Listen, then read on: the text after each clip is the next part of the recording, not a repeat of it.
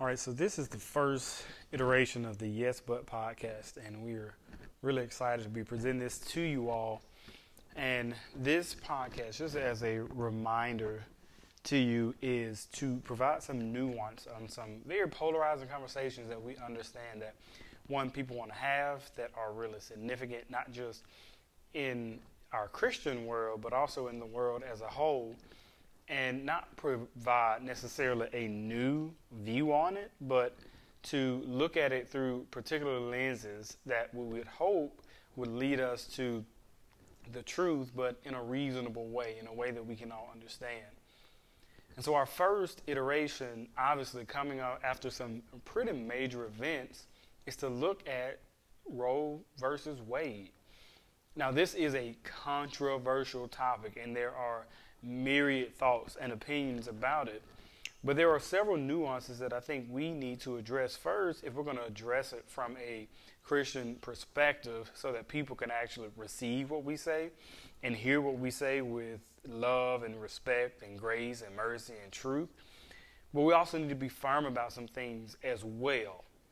And so to begin this, our perspective is that we are doing our best as believers, at least I can account for myself, right, to uphold God's standard of truth. I believe that God is the standard of absolute truth, and from there we derive everything else regarding life, truth, whatever the case may be. There is one absolute truth, and it comes from God, and He's communicating that to us through the Word of God.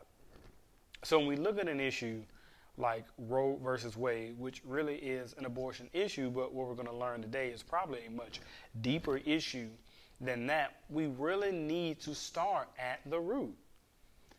And it is actually surprising to me the amount of people, specifically black women, who feel like because this has been overturned, that something regarding their bodily autonomy has actually been taken away from them. But I think that's because they don't all necessarily know the history. Now, the history, if we start with just the organization, Planned Parenthood, has a questionable origin just to begin with. Regardless of your thoughts on abortion, regardless of your thoughts on gestation, the age of a fetus, regardless of those things, if you look with an unbiased lens at Planned Parenthood, specifically Margaret Sanger, you will see that she is closely connected with things like eugenics, things like racism that was specific to black people. And in fact, if you even read some of the things that she has written or had written, if you know some of the projects that she participated in, things like the Negro Project, or writing in her own autobiography that she spoke to the Ku Klux Klan and that she advocated a eugenics approach. This is documented in several places, but one of the places that we have seen this documented is in an article that was written by Kristen Hawkins out of USA Today, July of 2020. Essentially, one of the things that she thought would happen, more of a Darwinistic approach to it, that out of eugenics, that you breed the weaker species out of existence. And for her, one of those that was threatening the stronger species, that being the white Aryan species, as she would see it, would be black people. In fact, a direct quote from her is, "The gradual suppression, elimination, and eventual extinction of defective stocks, those human weeds which threaten the blooming of the finest flowers of American civilization." If you would have heard anyone else who would say such a thing, you would automatically be able to identify that that person has some serious racial biases. I mean, these are things that when you hear something like that, essentially sound like something that we would hear spoken out of Nazi Germany by Hitler. But no, it wasn't. It was actually spoken to us by a person who identified themselves as an individual who was liberating women, but it was really using that in some form in short order to suppress, as the word she used, the black race.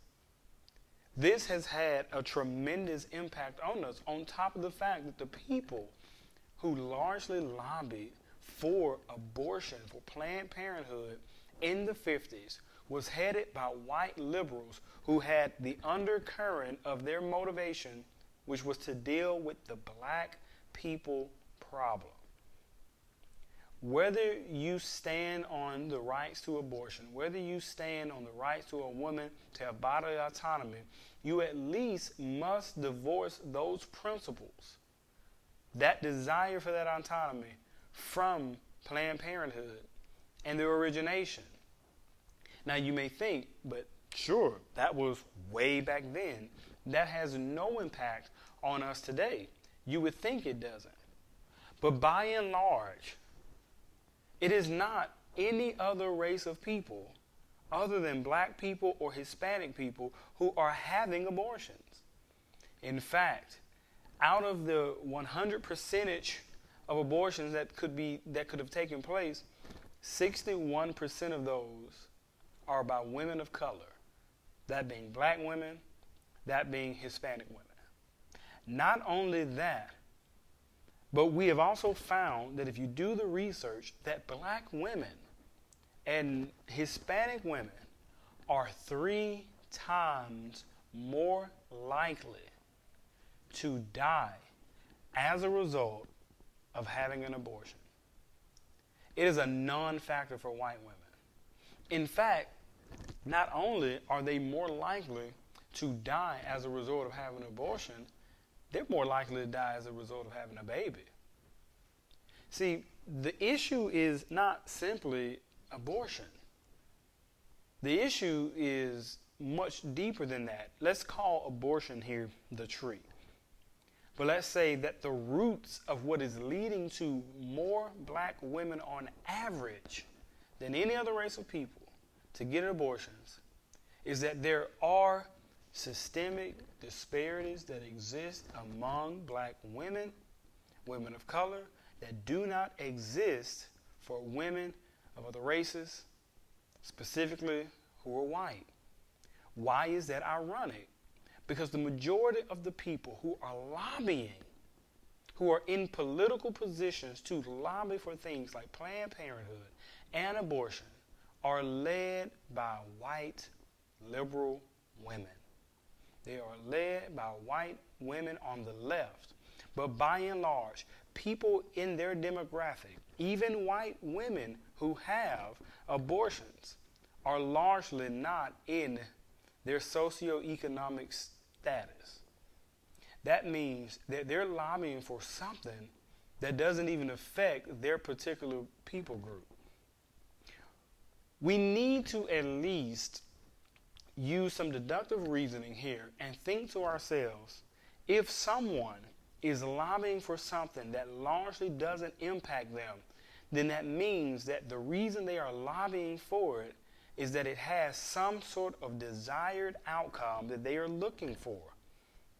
These are the evils that exist. We can have a conversation about abortion, but why don't we have a conversation about why black girls are introduced at an earlier age to sexual encounters than white girls are, by and large, whether they are warranted or unwarranted, whether they are completely agreed upon by both parties or forced upon. Why are black girls much more sexualized and in worse positions in terms of accessibility to be raped than white girls are? See, I think the tree is that many black women know that they're having to deal with realities that exist in our world, in their world, that do not exist for other people. And so the main reality for them comes to the disparities that are involved in medical care, the disparities that exist for their protection sexually, the disparities that they already feel like they will face if they try to get a job, or the disadvantaged position they'll be in if they have children. Do any of these things justify an abortion? I do not believe that they do. They do not. That does not mean, however, that these are not realities. Is abortion wrong? Yes. But we need to think about why people feel like they need to have them. We need to think about the realities of why women are getting abortions. Because those realities exist. Now, essentially, those realities come from the fact that we are in a fallen world. And that as the Bible tells us, in Adam, all die. We have a sin nature that has been passed down to us from our father and mother, Adam and Eve. And because of that, not only do we have personal sin, but it also means that we are all going to be at some point sinned against. And there is no place in Scripture where God has ever permitted the response to sin to be sin. Do we see in the Bible that people in response to sin commit sin? Yes. Do we see that they get grace from God? Yes. That's what we understand. Yes, abortion is wrong. But you don't have to be held guilty in the eyes of God or stamped permanently or judged for the rest of your life because you've had one. Abortion is not a sin that is unforgivable in the eyes of God. A person can be saved after having an abortion. A person can be saved even though they may not have even felt the initial conviction of it. The issue is that even God, knowing in all his wisdom, permits certain evils to happen. Evils like rape. Evils like abortion. But he also meets us with his love and his care and his grace. That's the one hand. That there is a God who is out there, who even in the depths of our struggles, our sin, the implication of our sin, the effects of sin on us, can still save us and comfort us and love us. And so the challenge is, yes, there are many Christians, right, who are celebrating Roe versus Wade has been overturned. Congratulations. Now, what are the Christians going to do about it? Because if now we are saying as believers that we care about lives, then those can't just be the lives of the children while they remain in the uterus of the mother. Those can't just be for the lives of the children in the uterus and not the mother that the child is being held by. Yes, it is good that abortion is not legalized universally and unilaterally in America, but that means that we as believers have to do something about it. One, we need to foster and adopt. We need to fulfill the mission of the church that we saw in the New Testament when it says that as every one of them came together and none of them considered their things to be their own, and they sold land and they made money and they gave it to the church and the church gave it out to the people as they had needs. What does James tell us? It says if you want to say that you have real faith, he mentions that real faith takes care of orphans. There's probably nothing less Christian than a person standing outside of an abortion clinic and screaming at people who feel like they are choosing at the last possible moment, the last resort, as opposed to going to them, sitting with them and comforting them and giving them a reason to believe that the church has anything for them other than condemnation. There are realities that exist that we must acknowledge that merely giving people purity culture is not enough. That telling them being pure for purity's sake is not enough. And that we must explain the beauties of sex in the eyes of God when it happens between a man and a woman who are married. And we must talk about the unfortunate realities that exist when that doesn't happen. Not the least of them being abortion, but also the amount of children who are having to grow up with the trauma of not having both parents in the household. There are lots of things that we as Christians need to address before we get on our high horse about abortion.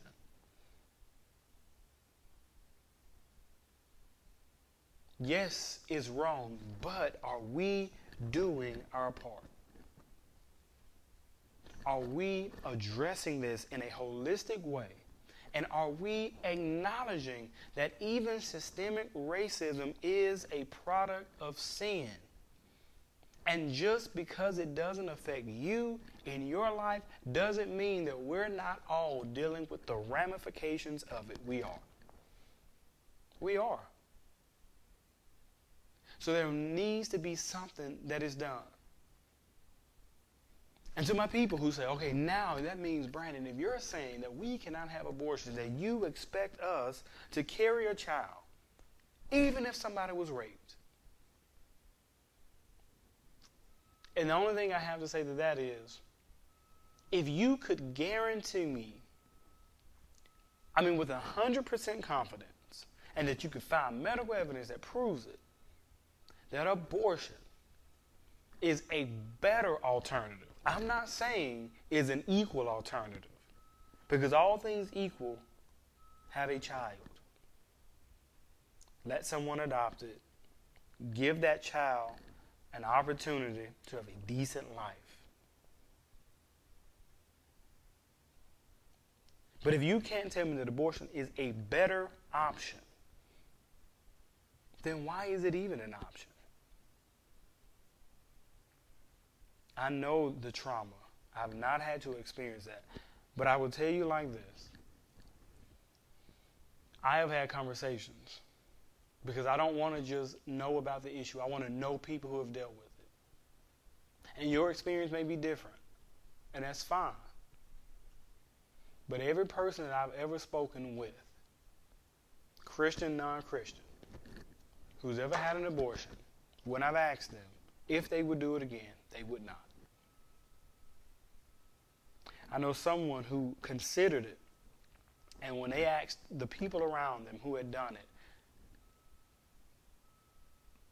would they recommend that she would do it, and every single one of them that she knew, and this person is and was pro-abortion, every person that this person knew that had had an abortion told her, do not get one.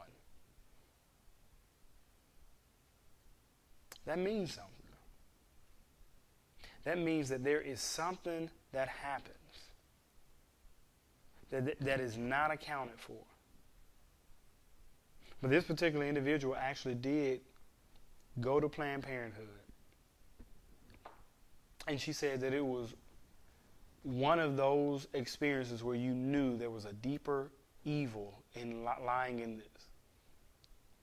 Because they told her, don't go to any doctor's appointments. Don't get emotionally attached. It's not a baby. And she thought, how can you tell me not to get emotionally attached when this baby is literally growing on the inside of me? And that was when she realized that this was not for her liberation. This was not for her protection. This was for some other cause. Listen, we do not deny the evils that exist in our world. But we are told in the Bible, do not repay evil for evil. And that even as our convictions may not be the same across the board, at the end of the day, there are two things that I don't think man gets to decide. I don't think man has the right to decide to end someone else's life, because the Bible tells us that murder is wrong. I don't think man gets the right to decide that. And I don't think that that man gets the right to decide when life begins.